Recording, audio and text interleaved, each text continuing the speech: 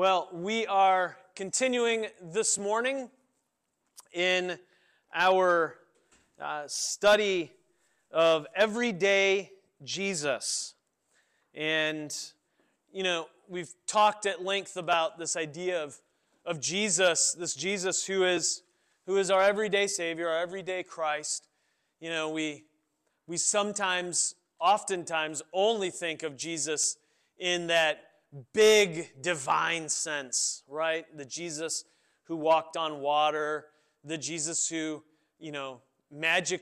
seemingly magically shows up out of nowhere, pops in and out of buildings and places, and, he's healing people. He does all these just miraculous and amazing things. And so it's no surprise that we think of Jesus this way.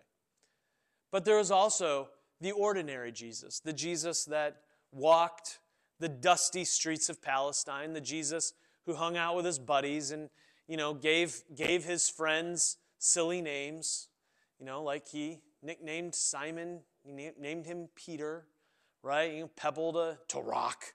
He was a guy that had fun. He was a guy that got hungry. He's a guy that took naps in the middle of storms. He was the guy that got sick of people. And so he went off into the wilderness. He ran away. Like Jesus, there were times Jesus was just like, I'm done. I'm out. He took off. We can identify with that kind of Jesus, right? And this is who Jesus was. He was ordinary. Had a mom, brothers, who thought he was crazy, thought, maybe they should get him out of the public eye and maybe institutionalize him or something. I mean, he was this normal, everyday guy. And we do ourselves a great disservice when we don't think about him in this way. Our faith tells us that Jesus was fully God and fully man. And on this side of the cross, it is just so easy in our modern era to think of Jesus as fully God. And we miss out on the Jesus as fully man. And so it's good for us to be reminded of that. And in one of the places that we can get a good sense of Jesus as fully man is in this extended teaching here in Matthew 5 through 7 that is popularly known as the Sermon on the Mount, one of these famous passages in Scripture. And as a result of it being so famous, it can become familiar. And because it becomes familiar, it can lose some of its punch. So that is why, as we read, we are going to read out of the Message. Eugene Peterson, in this translation, brings back a little bit of the punch. It sounds just a little bit different. So we are going to be beginning here in Matthew chapter 5, in verses 21 through 26, and you'll be able to find this in your bulletin. It goes like this. You're familiar with the command to the ancients, do not murder. I'm telling you that anyone who is so much as angry with a brother or sister is guilty of murder. Carelessly call a brother idiot, and you just might find yourself hauled into court. Thoughtlessly yell stupid at a sister, and you are on the brink of hellfire. The simple moral fact is that words kill. This is how I want you to conduct yourself in these matters. If you enter your place of worship and about to make an offering, you suddenly remember a grudge a friend has against you, abandon your offering, leave immediately. Go to this friend and make things right. Then and only then, come back and work things out with God. Or say you're out on the street and an old enemy accosts you. Don't lose a minute. Make the first move. Make things right with him. After all, if you leave the first move to him, knowing his track record, you're likely to end up in court, maybe even jail. If that happens, you won't get out without a stiff fine. This is God's word. So if you recall, one of the things that we talked about a couple of weeks ago in regards to Jesus' teaching on completing the law, right? Where he said, I've not come to get rid of the law, I've come to complete it. I've come to fulfill it. And we talked about this idea of include and transcend. How do we take the old and transcend into the new? And now Jesus is beginning to do that. He is beginning to give us these specific examples of how do we include and transcend. And so he starts here with murder, right? Now, all of us in this room, I am assuming, are innocent of murder. I'm guessing that none of you have murdered anybody. I'm guessing that the vast majority of us probably don't even personally know a murderer, right? Now, some of us might. Now, I'm seeing a couple eyes going, actually, I do. And that's right, we're in Flint. So, just like down in Detroit, in Ipsy, like maybe we do. But murderers are not commonplace in most of our lives. And so, you get the command, right? Do not murder. It's like, easy peasy, no problem. I cannot murder people, just give me coffee, right? If I can get a little coffee in the morning, I'm not going to be going about murdering people. It really is that simple. Just a little caffeine and we're ready to go. I won't murder anyone. But see, Jesus says, yeah, we're going to include, but we're going to transcend. The inclusion is don't murder. The transcending aspect of this is he says, I'm telling you that anyone who is so much as angry with a brother or sister is guilty of murder. He transcends it. He goes to that deeper place. What is the deal behind the no murder thing? Is it just so that we don't go around murdering people? Like, is that really kind of so commonplace and normal that we needed the Bible, we needed God to come down and say, don't murder one another? I don't know. I don't feel like a lot of my atheist friends are out there murdering people. I've got a lot of atheist friends. They're not out murdering people, and yet, they don't follow the Bible. Why? Because murder is just not normal. Murder is just not commonplace. It's not the thing you do. Someone wrongs you and you just go and murder them. Like that, what? No. People don't just do that. That's not the norm. Jesus says, because murder is pointing to a deeper issue. Murder is pointing to what's going on in our hearts. And he says, if you're even angry with your brother or your sister, you have committed murder in your heart. I have 2 younger brothers. According to this, I have committed murder more times than I can imagine. If you call them idiot or stupid, you're in trouble. I can't tell you how many times I've called my brothers idiots. I cannot tell you how many times I've called my brothers stupid. I cannot tell you how many times, I refer to my son's friends, my son and his friends, as morons.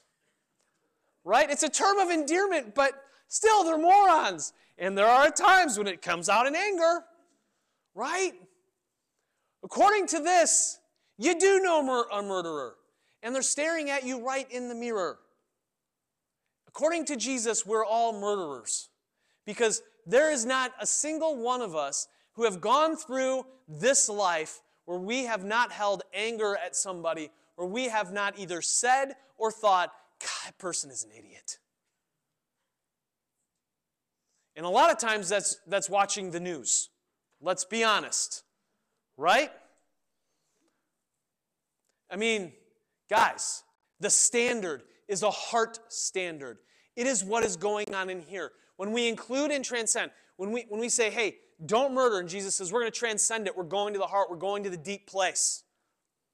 If you're even angry, that is a standard not a single person that has ever walked this earth besides a guy named Jesus can live up to. We all fail. We all fall short.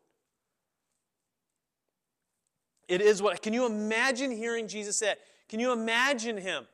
Here he is, he's teaching, he says, you've heard it said, don't murder. And probably everyone in the crowd, the thousands of them are sitting there going, yup, check, I'm good, right, Jesus? And then he flips it on him and says, if you've even been angry, you're guilty. There must have been a collective groan. We don't groan because we've read this 1,000 times. But this needs to sink in, gang.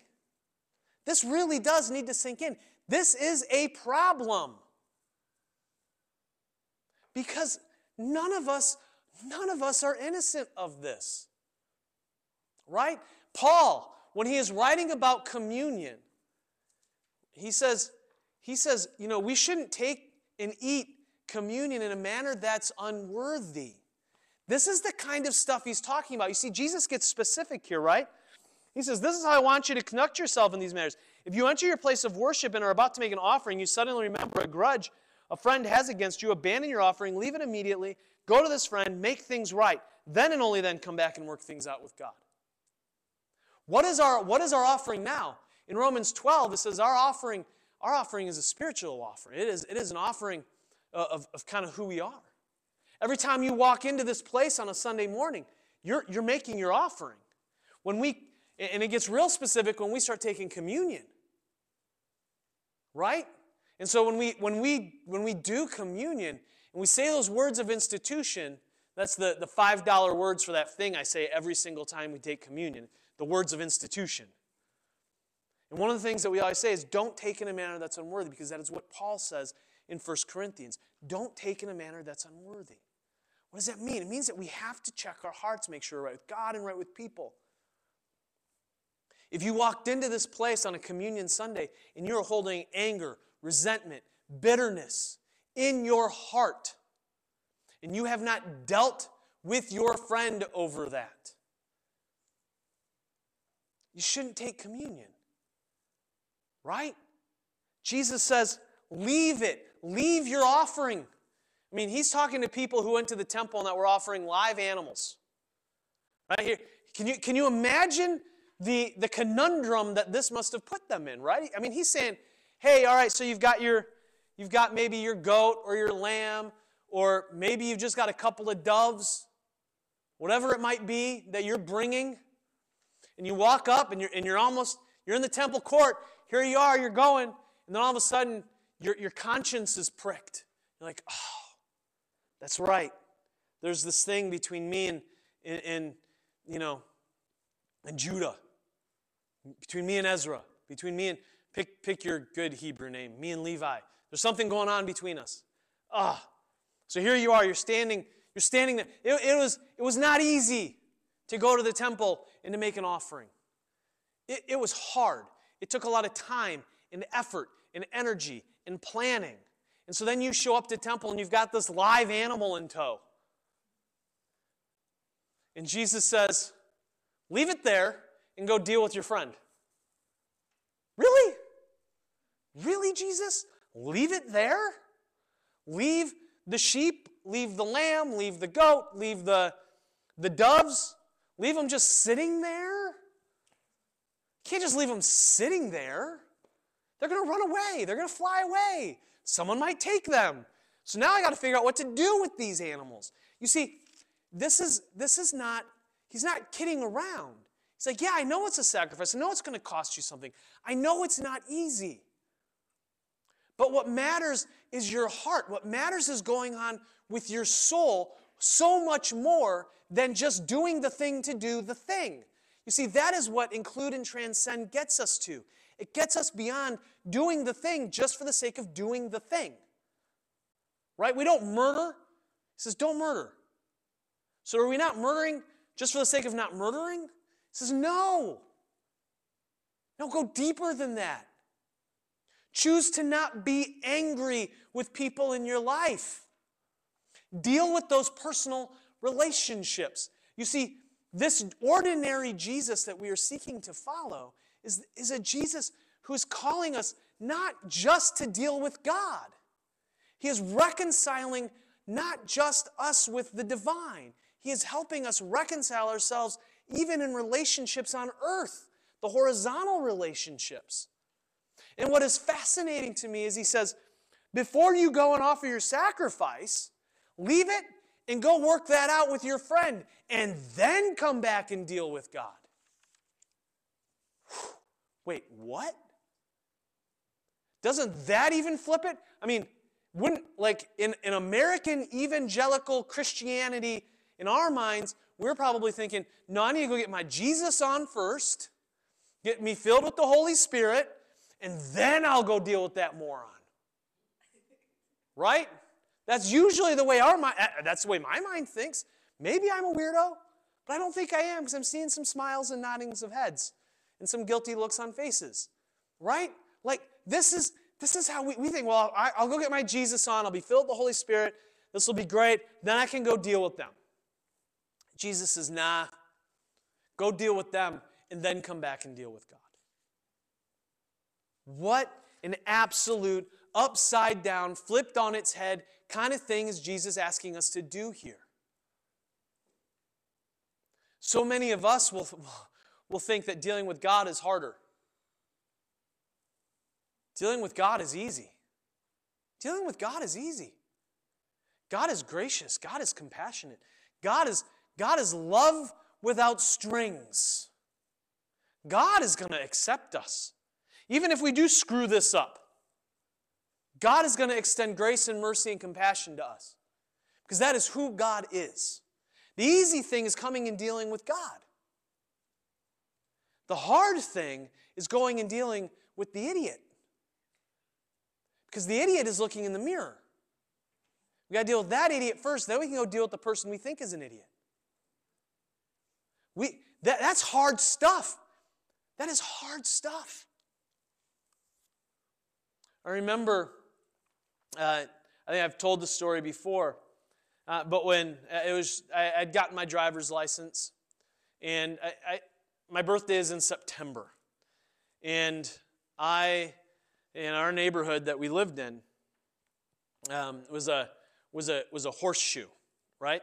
So it just kind of made this U shape, this horseshoe, out to this major road, out to Hatchery Road, and our neighborhood is old, and so there are lots of big trees, and end of October, all these big, beautiful trees drop all of their leaves. Yeah? And, so it had rained.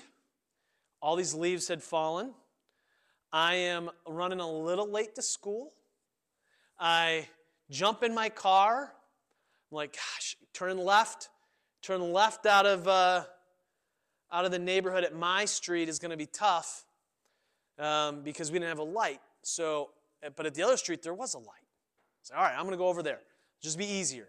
So I'm messing with my CDs, right? Trying to put it in. Back in that day, I didn't have an in-dash CD thing. No, I had a Sony Discman in a box on top of a sponge, and I'm got this giant book filled with CDs. I'm doing all kinds of, right? And here I am, and I'm driving fast down our neighborhood road. And I look up, and I'm coming to the end, and I'm like, uh-oh, 90-degree turn. Don't slow down and just kind of hit the brakes, hit the leaves, right into the mailboxes at the end of the street. But I'm late for school. Throw it in reverse, back out, take off, right? My car, apparently somebody was coming out of their driveway to work at the exact same time, wrote down my license plate, called the police, hit and run. I go to school, I come home from school, about 5 o'clock. I'm watching TV, doing my homework, phone rings. My mom answers. I hear, yes? I'm sorry? Yes? Okay, thank you. Click. Dan, my stomach goes into my throat. She says, so you were involved in a hit and run today? Nuh-uh. So you didn't slide into the mailboxes at the end of Georgeland and knock 2 of them down? Yeah, but I didn't hit anybody. Yeah, but that's still a hit and run. We have to go to the police station. What? Drives me to the police station. The police, they were great. They were so cool. I was an idiot kid. The people whose mailboxes I hit, they're not pressing charges. But the one thing he said was, you need to go apologize. You need to go apologize. And let me tell you, my hands are still sweating, even to this day, telling the story. Because going to that guy's house and knocking on his door to say, hey, I'm the one that knocked down your mailboxes. I am very sorry. That was awful. It was awful. My mom went with me. My mom had my back. My mom walked me up to the door. But that is one of the most awful experiences I've ever had in my life. I had to go deal with somebody. I had to go deal with the fact that I had done a thing, that I had caused a problem. I messed up big. And I had to go own it. And that was terrible. That was terrible. Not many things in my life have compared to having to go apologize to that neighbor. Because it's dealing with a person. You see, dealing with God is easy. Because God is going to forgive. God is going to be gracious. God is going to be kind. I have no idea how that other person standing across from me is going to respond. I don't know if... that guy might not have even known it was me. Because I don't even know if it was him that made the report. He might have decided in that moment to press charges. Could have happened. He might have made me have to fix the mailbox. He didn't, because he figured I was an idiot kid and, probably wouldn't do it right. He was gracious and kind. He's like, yeah, you're a kid. You made a mistake. It was an accident. He hit the leaves. I get it. I probably should have raked him up. He was gracious. He was so kind. He didn't have to be. He didn't have to be. And that is why dealing with people is so hard. Doing this whole thing of dealing on that horizontal level with one another before we go deal with God is the way Jesus flips it, because we don't know how that's going to work. We don't know what's going to happen. But all we can do is our part. All we can do is our part. Paul says in Romans 13, he says, live at peace with everybody as much as it depends on you. It's the practical outplaying here of what Jesus is talking about. When we include the no murder thing and we transcend it to the, hey, don't even be angry with one another thing. Right? We get to that place now where all of a sudden we are dealing with one another. Because here's the thing. We are always going to get angry with somebody. It is going to happen. I don't care how nice you are. I don't care how nice you pretend to be. When you are deep in your heart, somebody does something, you are going to be angry about it. It is interesting that there's no if in the scenario that Jesus lays out.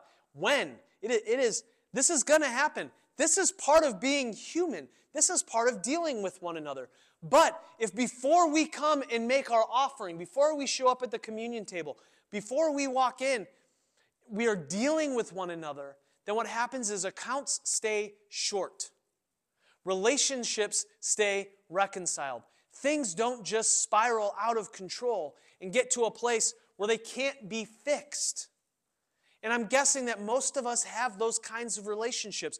Relationships where either someone's wronged us or we've wronged them, our friendship has broken, and we haven't dealt with it. We said, I can't do it. I can't do it. And that has gone on for days, and then it went on for weeks, and then it went on for months, and then it went on for years. And now here you are, and you sit there and go, oh, what a shame that I lost that friend.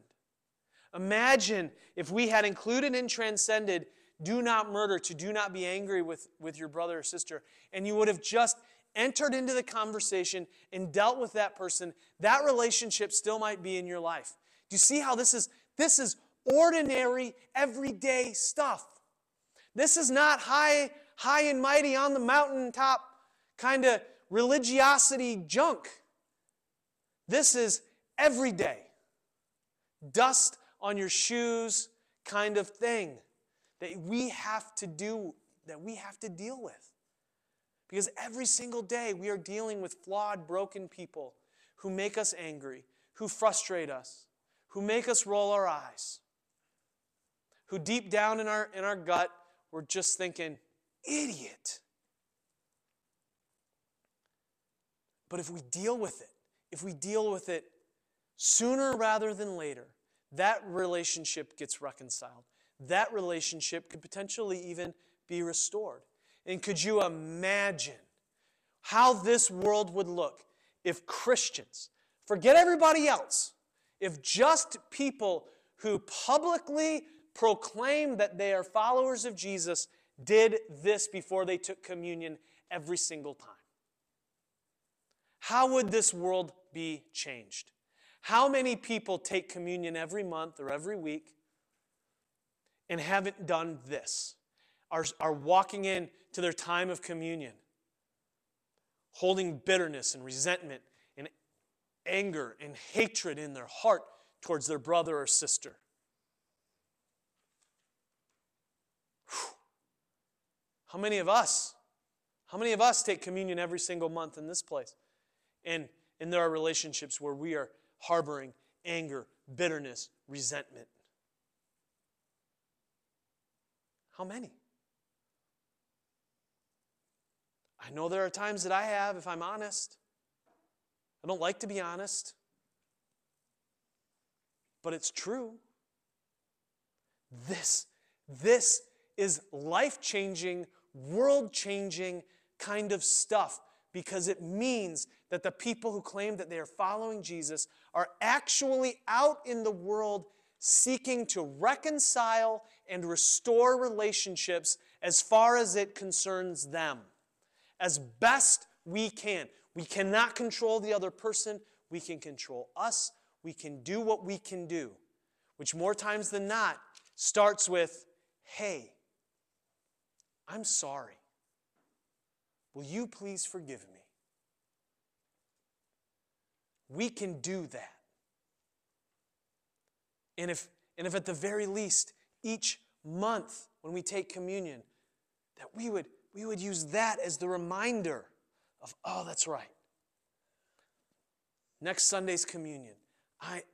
Between now and then, I need to have a couple of conversations. We know it's coming. We know it's coming. So include and transcend. I don't think any of you are going out and murdering anybody this week. I really don't. I'm more or less confident in that. I probably think none of you are going out and murdering anybody. But the question before us is, the real question that Jesus calls us to is, are we willing to deal with that brother or sister, that friend who holds a grudge against us, or who maybe we hold a grudge against? Are we willing to walk in and say, I'm sorry, will you please forgive me? Are we willing to do that work with them before we come and deal with God? Because God is going to accept us, and He is going to love us in grace, in compassion, in mercy, because that is who God is. But boy, we are missing out on so much if we're not doing the human part first, if we're not doing the horizontal relationship thing first. Jesus calls us to do that. It's a whole lot harder than not murdering. And it's not just about not being angry or pretending not to be angry. It really is about going out and seeking as best we can to reconcile our relationships as far as it concerns us. Would you pray with me? Heavenly Father, we thank you that this ordinary Jesus, this Jesus who walked and lived and talked and hung out with broken and imperfect people, that He has given us a very clear call in how we are to respond and live and move. We are to include and transcend murder. And that is that as far as it depends on us, that we will seek to reconcile relationships here on earth before we enter into our reconciled relationship with you. We thank you that we can know with absolute certainty that you are our compassionate, loving, all-gracious Father who will accept us with no strings attached. And what you want from us, what you want not from us, but for us, what you want for us is to also have earthly relationships that are reconciled. Because life is better when we live that way. And so would you help us to be a people who live that way? Would you remind us that we are to try and to seek to live in peace as much as it depends on us with our neighbor and with our enemy? We pray all of this in Jesus' name. Amen.